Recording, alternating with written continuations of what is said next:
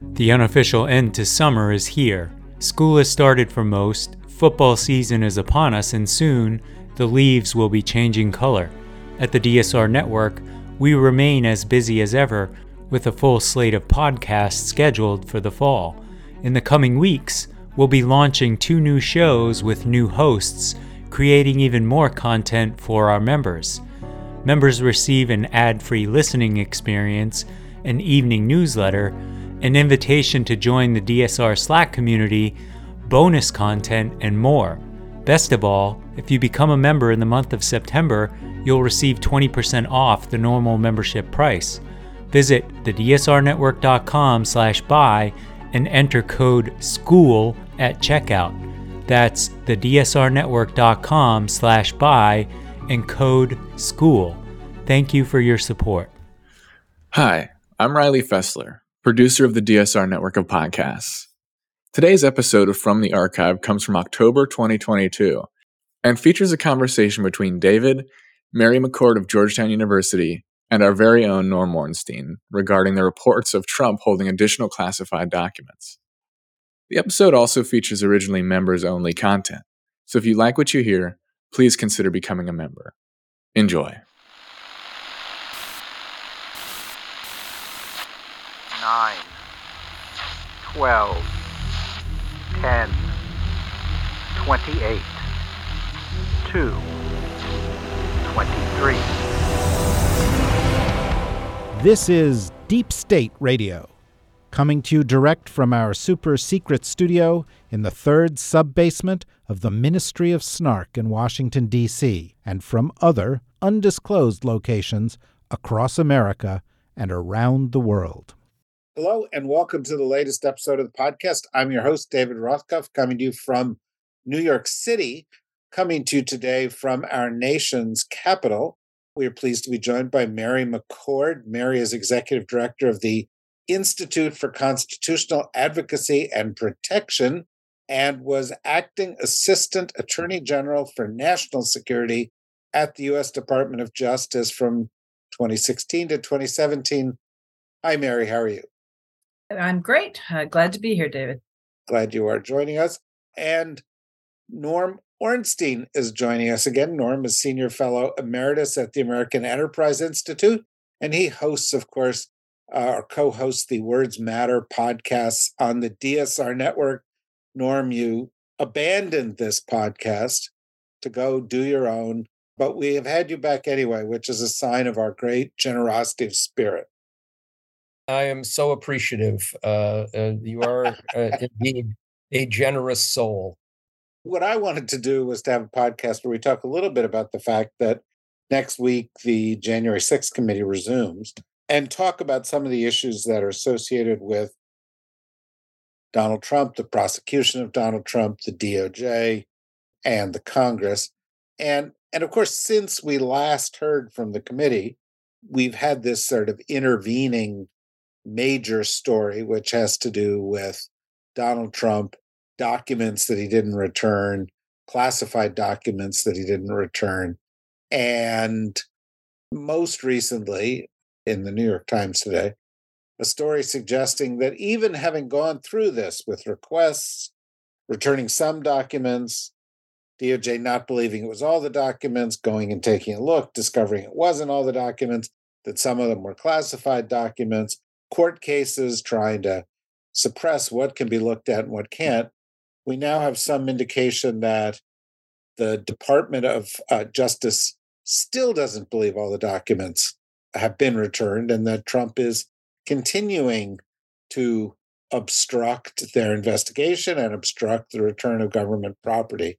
And before we get to anything else, Mary, I suspect you've seen the story. How do you react to that? And how do you think a story like that, if it is true, will color the rest of the way DOJ behaves? Well, the question always with each one of these new iterations of we don't think we have everything is, for purposes of DOJ, is always going to be, can they directly connect Trump to the failure to provide all of the classified documents to DOJ? So that's what we're already looking at when we're looking back to the first subpoena where, documents were provided, a certification by a lawyer was provided that a diligent search had been undertaken and everything that they were aware of were being provided. But of course, it wasn't everything. And as the execution of the search warrant revealed, there were significantly more classified documents. And so certainly Trump is on notice and has been on notice for nearly a year or more than a year that classified information should not be being stored at Mar-a-Lago and that it needs to be returned to the proper authorities, the federal government. And to my mind, he knows that, and anything he doesn't return, he has been forewarned that could be criminal, and it could be not only obstruction, but it also could just be mishandling of the documents and mishandling of presidential records. But I think what still remains to be seen is how much has he been directly involved in the decisions about what to turn over and what not, in the decisions about where to look for things to be turned over. Has he kept things from those working on his behalf to search for and turn over things to the government? And that's the part that we don't know, but that's the part that DOJ will be looking at. There have been some stories about that. There have been some stories that indicated he packed boxes himself, that he kept information to a very few people, that he was warned about returning these things even prior to leaving office. So we're approaching 2 years ago in terms of that. Do you think that case that he has personal culpability here is coming together? And admittedly, these are newspaper stories. We don't have the DOJ side. Based on what we know publicly, I think there's significant evidence to support criminal charges, but not every piece has been put together. And like you say, these are, assuming the accuracy of what's been reported, that's significant. It maybe doesn't go all the way there, but it's significant. I do think there's a difference between, although not a huge difference, but there is a difference between his own lawyers in the White House telling him what his obligations are and the Department of Justice or the National Archivist telling him what his obligations are. And now we have both. And so I do think this is what justice will be focused on. But I want to also throw a little bit of caution out there. Even if the Department of Justice determines that they have evidence sufficient to prove every element of a crime beyond a reasonable doubt, some crimes related to the mishandling of classified information, potentially obstruction of an official investigation, or even just mishandling of presidential records, I think they will have to think long and hard as a matter of just policy and discretion, prosecutorial discretion, about whether they do seek the return of an indictment. And I know different people have different views about this. I think accountability is very important here because the former president has taken no accountability whatsoever. And in fact, his defenses are constantly moving and shifting, and the goalposts are moving from, I declassified everything, to I'm not the one who packed it, to, what have you, right? So if he had just simply returned documents after the first request and shut up about everything, I don't think we'd even be having this conversation. All of that said, indicting a former president and prosecuting a former president carries some other things that the DOJ has to be thinking about. They have to be worried about what the reaction on the streets will be, particularly when Trump himself and his surrogates, people like Lindsey Graham and others, are out there talking about riots. This just feeds into the extremist online environment, similar to the way it fed into those who came on January 6th and attacked the Capitol. It's that same sort of incitement. And so DOJ has to be concerned about that. And they have to be concerned about what a corrupt future administration would potentially do in terms of prior, bogus investigations into prior officials. So I'm not saying I think it's going to go one way or the other. I'm just saying there's more here than just whether there's evidence to prove a crime. Let me start with that, Norm. And Mary, in advance, I don't mean to phrase this in a way that is unfair to your point, but I just want to pick up on the point. Norm, do you think that the DOJ has to take into consideration the fact that Trump supporters may protest, or should they be blind to that fact? I think what Lindsey Graham and others have done is equivalent to what Vladimir Putin has done now, threatening the use of nuclear weapons as he's losing a war. It's blackmail. We cannot succumb to it. I'm pained almost every day when I think of the Supreme Court saying equal justice under the law. we don't have equal justice in a whole host of places. It's not equal justice for Black defendants. It's not equal justice when you let any individual off when there are clearly crimes that have been committed. And this is not just speculation. We have had people prosecuted for possessing single documents that should have been turned over to the National Archives, whether they're classified or not. He had possession. I do think that the evidence is going to grow stronger in other ways. And Mary is right. At least there is a partial defense here that he didn't know what was going on. Other people threw these things together.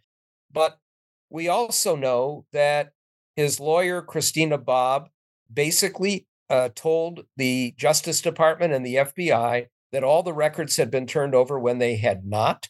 We know that Alex Cannon, another one of his lawyers, not to be confused with the corrupt Judge Eileen Cannon, and I want to get to that in a minute, basically said, I'm not going to sign that because I have no confidence at all that everything has been turned over. Now, if I were a Trump lawyer fearing prosecution plus the potential loss of my livelihood over misconduct, and I got to believe that the FBI and the Justice Department are going to start to interview these lawyers now, and they can't claim attorney-client privilege when it comes to things that they themselves have done that are potentially violations of the law. We may get more evidence of what Trump knew and what Trump did.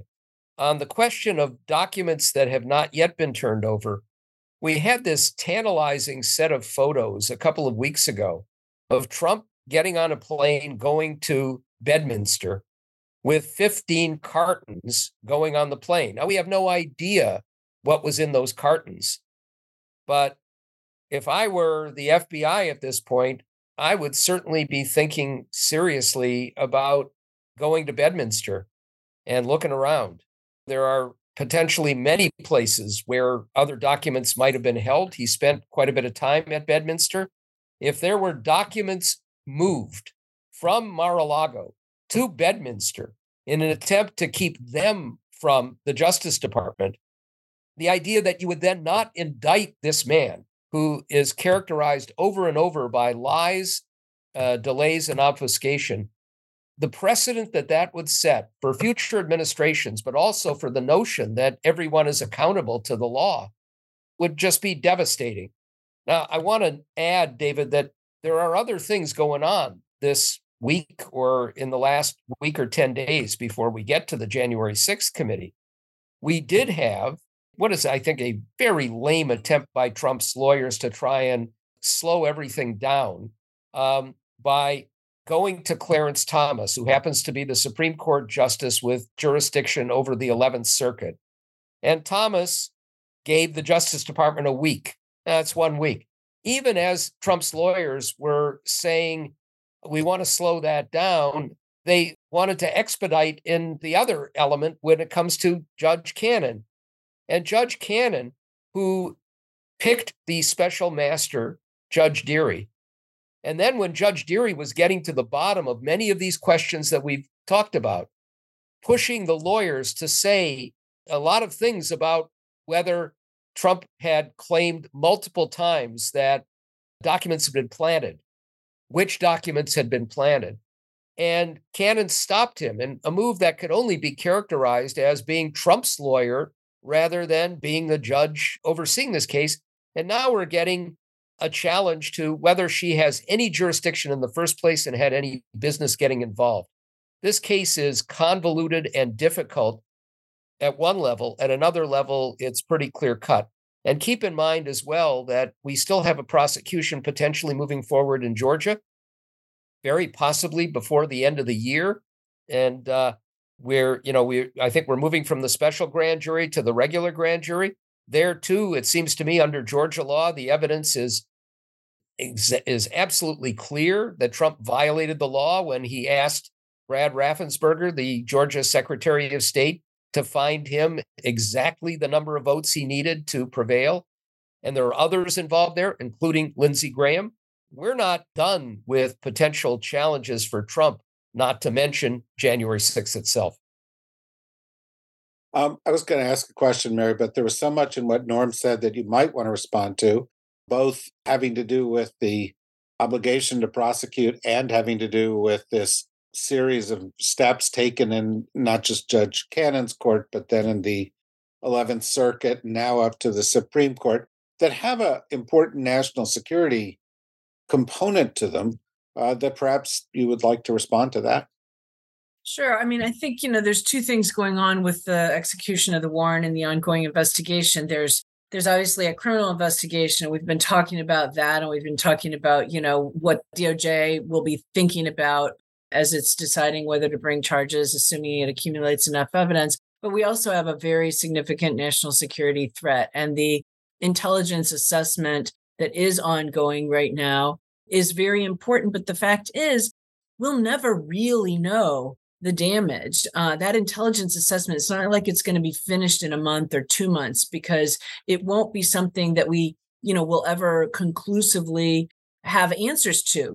Who might have accessed that information at Mar-a-Lago? What other classified information might Trump have shared to those who are not entitled to receive it, either from the documents in Mar-a-Lago or just at other times? And we know he was incredibly loose about sharing classified information already. We saw instances of that, including during, broadcast interviews and things where he would disclose classified information.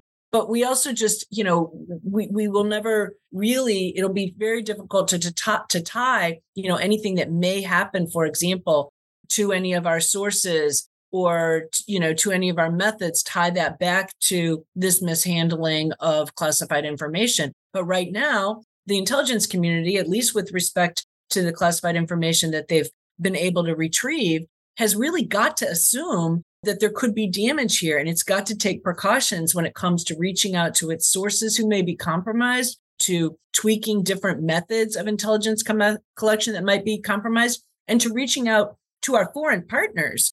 Their information might have been compromised. And these are really tough conversations to have. Hey, sorry, good friend, trying to counter, terrorist efforts, foreign terrorist organizations, extremist movements, adversarial countries, counterintelligence, good friend and partner, we may have actually compromised some of the information you shared with us. That's a tough conversation. It also makes it very, very hard to recruit.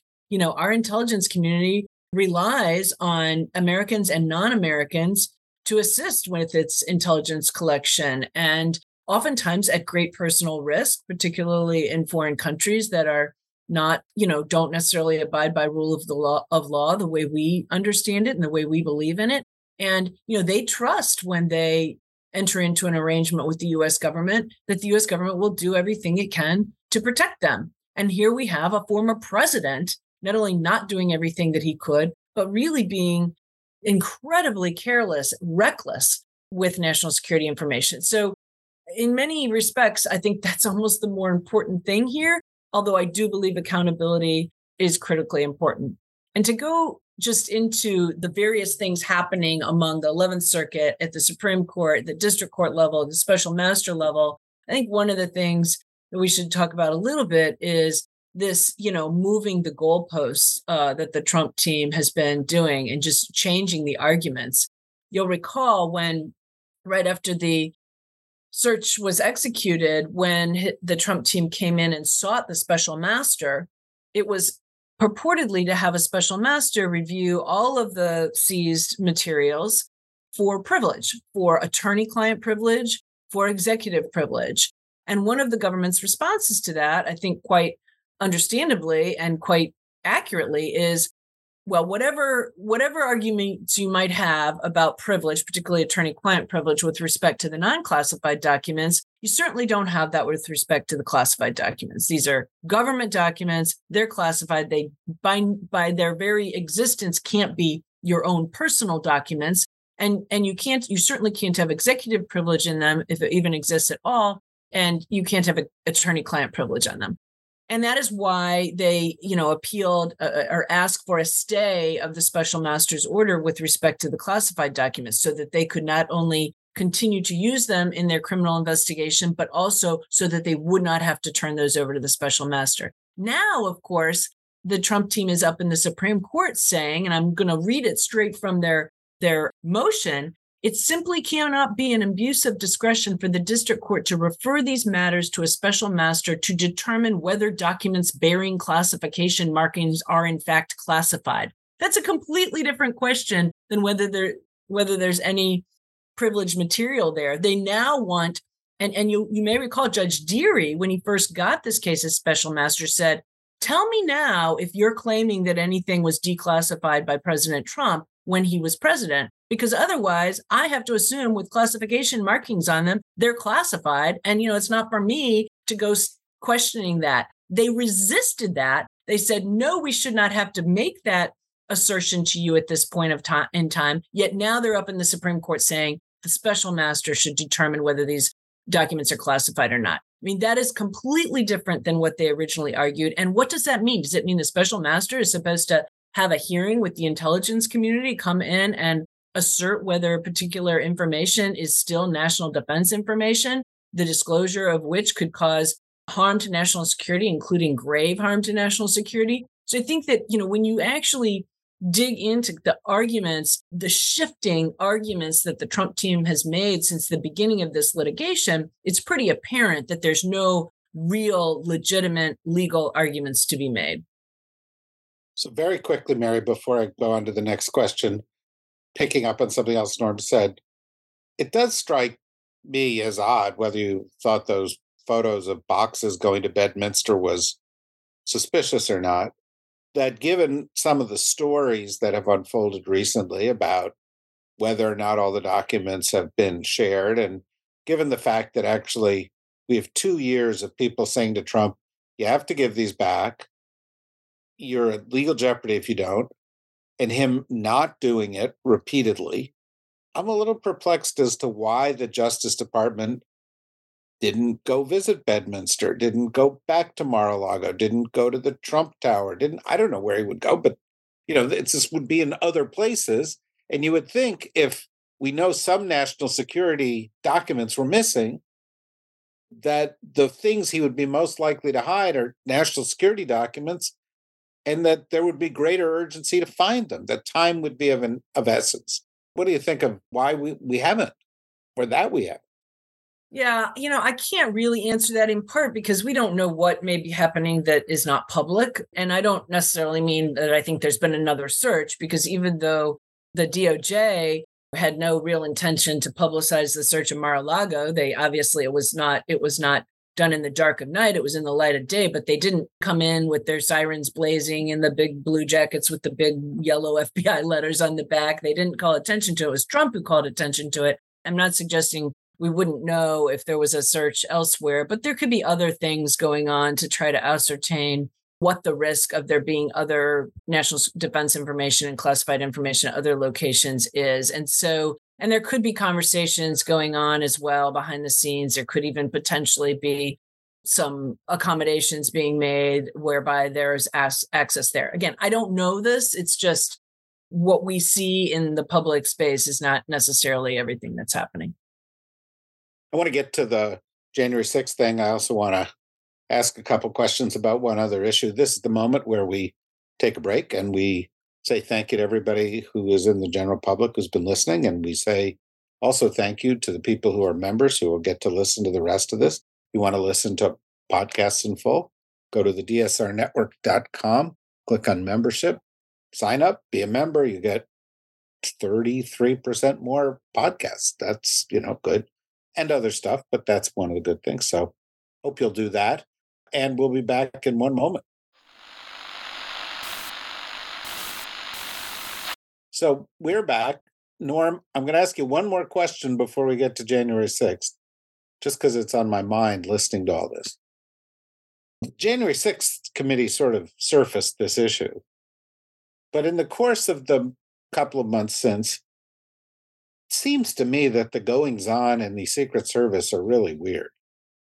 And that, the Secret Service, records disappeared, and some of them seem to be covering up part of a story that others were acknowledging. And we seem to have other instances of a Secret Service downplaying certain kinds of information that seemed kind of odd that they would downplay it. And of course, there's a implication from Pence's team that they didn't fully trust the Secret Service team. And I've talked to a lot of people at that administration who confirmed to me that this group on which you should have deep, unwavering trust had at best divided loyalties, that there was a group within it that was sort of acting on behalf of the president. And yet, no real motion on this. And I'm just wondering what you think about it, Norm. We've known for a long time that there was serious corruption and major problems inside the Secret Service. The culture was not what it should be. Carol Leonig of the Washington Post wrote a devastating book here. And we know going back, trips that they took with prostitutes, with drinking, with leaving guns on the table, all kinds of things that suggested a shoddiness and lack of discipline that itself was shocking. But we also know that there was a kind of flank inside of Trump loyalists, that Trump did something that was unprecedented and itself absolutely shocking, taking an active Secret Service agent and making him a deputy chief of staff inside the White House, and that individual is still in a prominent position training new recruits into the Secret Service is itself a scandal.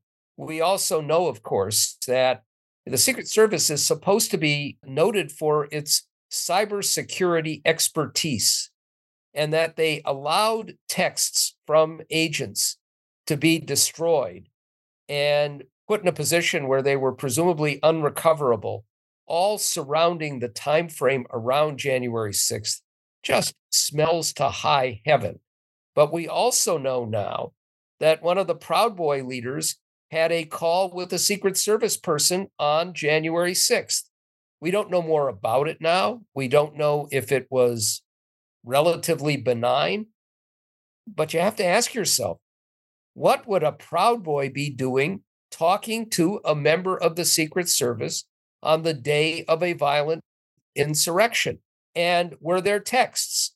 I would hope that the FBI has secured the phones and other devices of the Proud Boys and the Oath Keepers and checked to see if any text with Secret Service people that the Secret Service may have erased show up there. And we know which Secret Service agents, the ones who were so tightly tied to Trump, would be the ones we'd want to take a careful look at. But many of them are still in place. And if you have divided loyalties as a member of the Secret Service, you shouldn't be there, and we should all be afraid. No doubt. And I've talked to people who worked in the Trump White House, and when some of those Secret Service agents you referred to would come by, they would stop talking because they didn't want the information. They felt that was, Trump inner circle and the more extreme version of the administration. Mary, the January 6th committee is going to have one more round of hearings, at least one next week, I guess.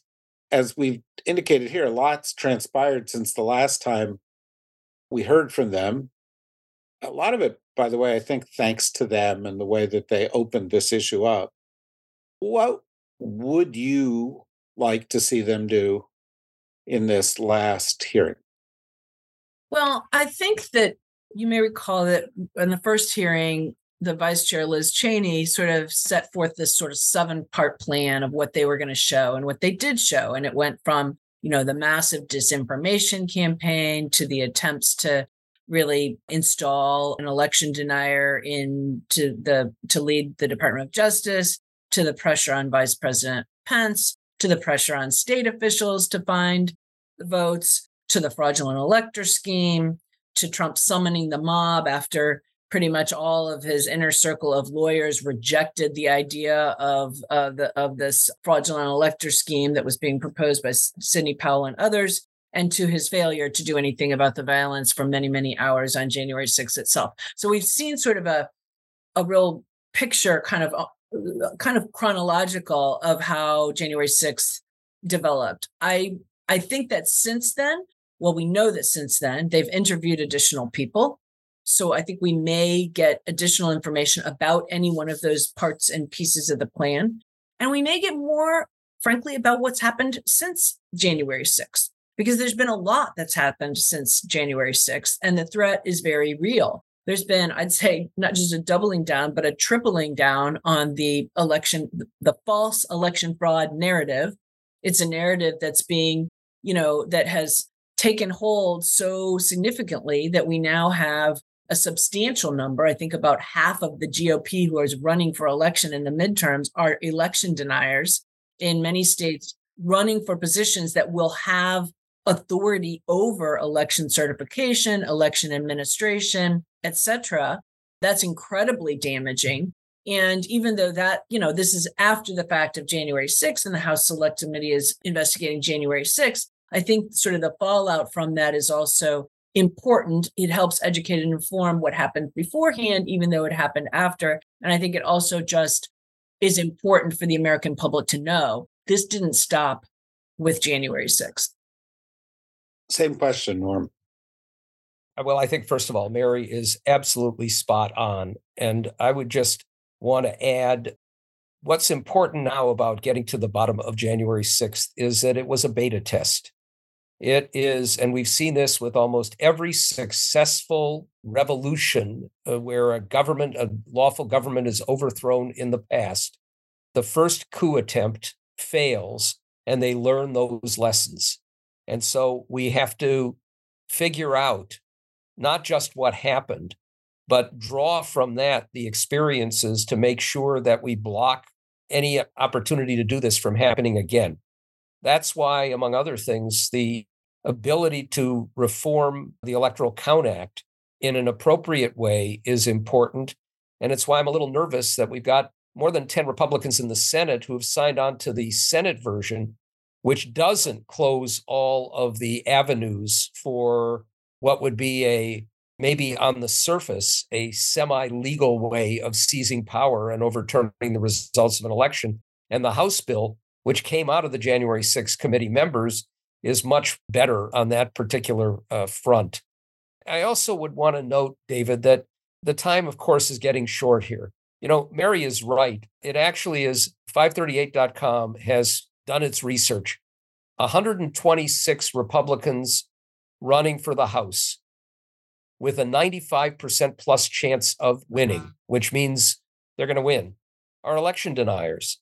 The election denier is a kind of shorthand for radical views overthrowing the norms of governance. And with 218 needed to make a majority, and still the likelihood that it's probably significantly greater than 50% that Republicans will have a majority in the House, they are not just going to disband the January 6th committee. They're going to investigate the members of the January 6th committee.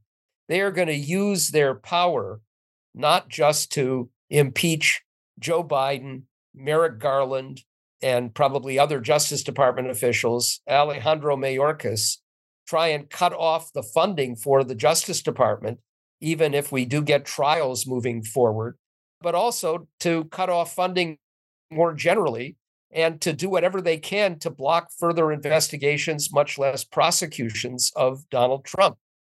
So this hearing next week, which may be the last public hearing, has to be followed by an intensive effort to wrap everything up by, I would hope, mid-November, giving some time to disseminate it and maybe even to introduce and possibly pass important legislation to put some safeguards around this.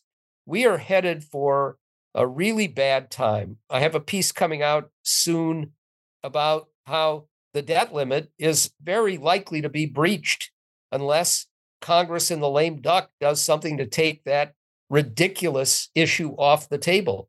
We're going to have more than a majority of Republicans, in this case, happy to send us into the abyss and lead to a default. They'd like to blow everything up. The Freedom Caucus is going to be the dominant force here, and they are all in a position to do very, very bad things. So we're at a time of urgency here in terms of getting as much on the table out in the public as we can. Mary, of course, feel free to comment on that as you will. But, one of the things that strikes me is that we talk about the big lie in the context of presidential elections and the Electoral Count Act, for example. But if 60% of voters have an election denier on the ballot in front of them, some of those election deniers are secretaries of state. Some of them are other state officials who might not be able to fiddle with a federal election or a presidential election, but could fiddle with all sorts of state elections or non-presidential elections that in turn could further institutionalize minority rule or make, disenfranchise different groups of people. And I'm wondering if we're viewing this as pervasive and as multi-layered a problem as it really is. In certain circles, we are, but I don't know that the American people has a real appreciation of where these things are going. And sometimes it's a real toss-up about when you talk more about it, does it just give more for free publicity, those who are pushing these movements? And should you talk less about it? And I deal with this push-pull every single day because I do talk about these things. But just to get straight to your question, there is an actual strategy of extremism right now that is a decentralized, localized strategy. The extremist platform Gab this spring in May posted that strategy. It's capture your county, then a few of them, then capture your state. What we need is a decentralized, localized Christian political movement. And that is what we're seeing, right? We've seen across the country, we've seen threats and intimidation against election officials, elected officials, people running for elections, school board members, teachers, librarians, public health officials, county board officials at that very localized level. Those people fleeing their jobs and in many cases being replaced by election deniers and people who hold other types of extremist and anti-government and insurrectionist views.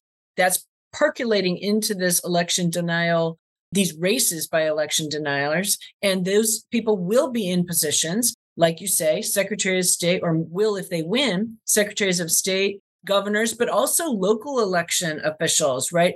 At every stage, having responsibility for canvassing the ballots, certifying the votes in state elections, but in also federal elections. And I think the other thing we need to think about is we're also talking about people running for the state legislature. We're talking about a time when the independent state legislature doctrine is actually going to be heard by the Supreme Court in a case this fall, Moore v. Harper.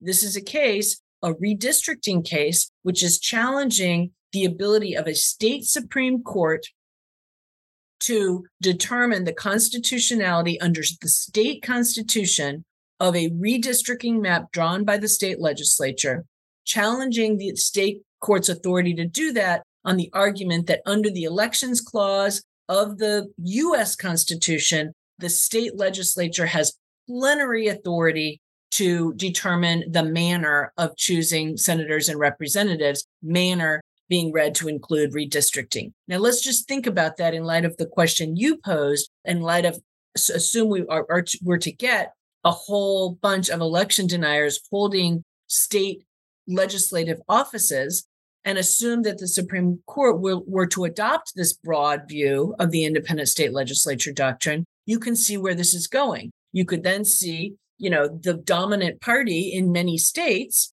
being wholly responsible with only minimal accountability, and that accountability is Congress can come in and overrule this, or if it violates federal constitution, then the federal courts can overrule, but otherwise the state legislatures would really have carte blanche to draw districting lines however they see fit, even if they completely cut out portions of the population on partisan grounds. So all of these things are happening at once, and an expansive view of the elections clause, which gives state legislatures the power to determine the times, places, and manner of choosing Congress members, federal Congress members, There's also the electors clause, which gives state legislators the power to determine the matter of choosing electors. And by electors, I mean presidential electors. So it would actually be, you don't even need an expansive view of independent state legislature theory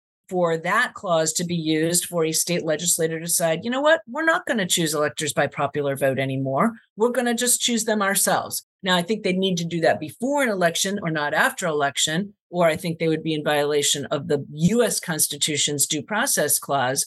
But there's nothing that would stop a legislature who wanted to do this from saying, to heck with the popular vote, we're just going to go back to the way it was right after the founding. Notwithstanding that for 200 years, there's been popular vote has determined the electors, we're just going to choose them ourselves. So we have a confluence of a whole lot of things going on here that are very, very anti-democratic, that are really not at all consistent with what the founders, I think, were expecting or would have expected. And, I'm not sure everybody understands how all of these pieces of the puzzle fit together. One part of it is actually, Mary, they don't even have to do this before the election. If this doctrine held, the state legislature could say, we don't believe those results of the popular vote. We're going to tell you what the actual results of the popular vote were, and we'll choose the electors on that basis.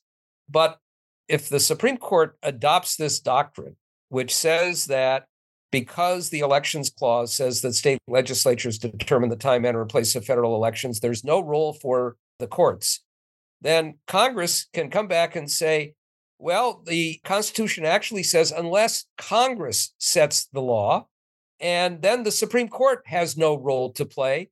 Therefore, every action you've taken on the Voting Rights Act or any election matters, Shelby County, Citizens United, and the like, are null and void because we pass laws and you have no role to play in determining their constitutionality. Now, whether Congress would do that, I don't know, but let's face it, we're heading towards potential confrontations by a Supreme Court that, if you heard the arguments this week in a case involving redistricting in Alabama, and you heard Ketanji Brown Jackson give these originalists a schooling in the meaning of the 13th, 14th, and 15th Amendments, what we know is that we have at least 5 justices and probably 6 who don't care what the law, the history, the Constitution is. They're going to rule in a partisan fashion. And that is even more frightening. The Supreme Court is on the verge of losing all legitimacy. And we're headed down a road of very, very dangerous things at all levels, local, state, and otherwise. Keep in mind that not only do we have 126 likely members of the House at minimum who are election deniers, there are over 35 official Republican candidates for not just governor and secretary of state, but state attorneys general, chief law enforcement officials in these states who are themselves election deniers. Some of them will win. That's not good. No, it's not good. Very, very chilling analysis from both of you. Thank you very much, Mary. Thank you very much, Norm. Thank you, everybody, for listening. Clearly, these are issues that we've got to follow and scrutinize, and each of you out listening need to follow and discuss and recognize you can play a part in how these things turn out in the upcoming election.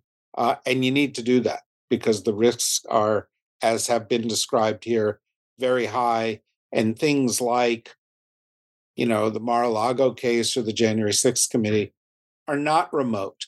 They tie directly to your lives. So thank you, everybody, for joining us. We'll be back again soon. Bye-bye.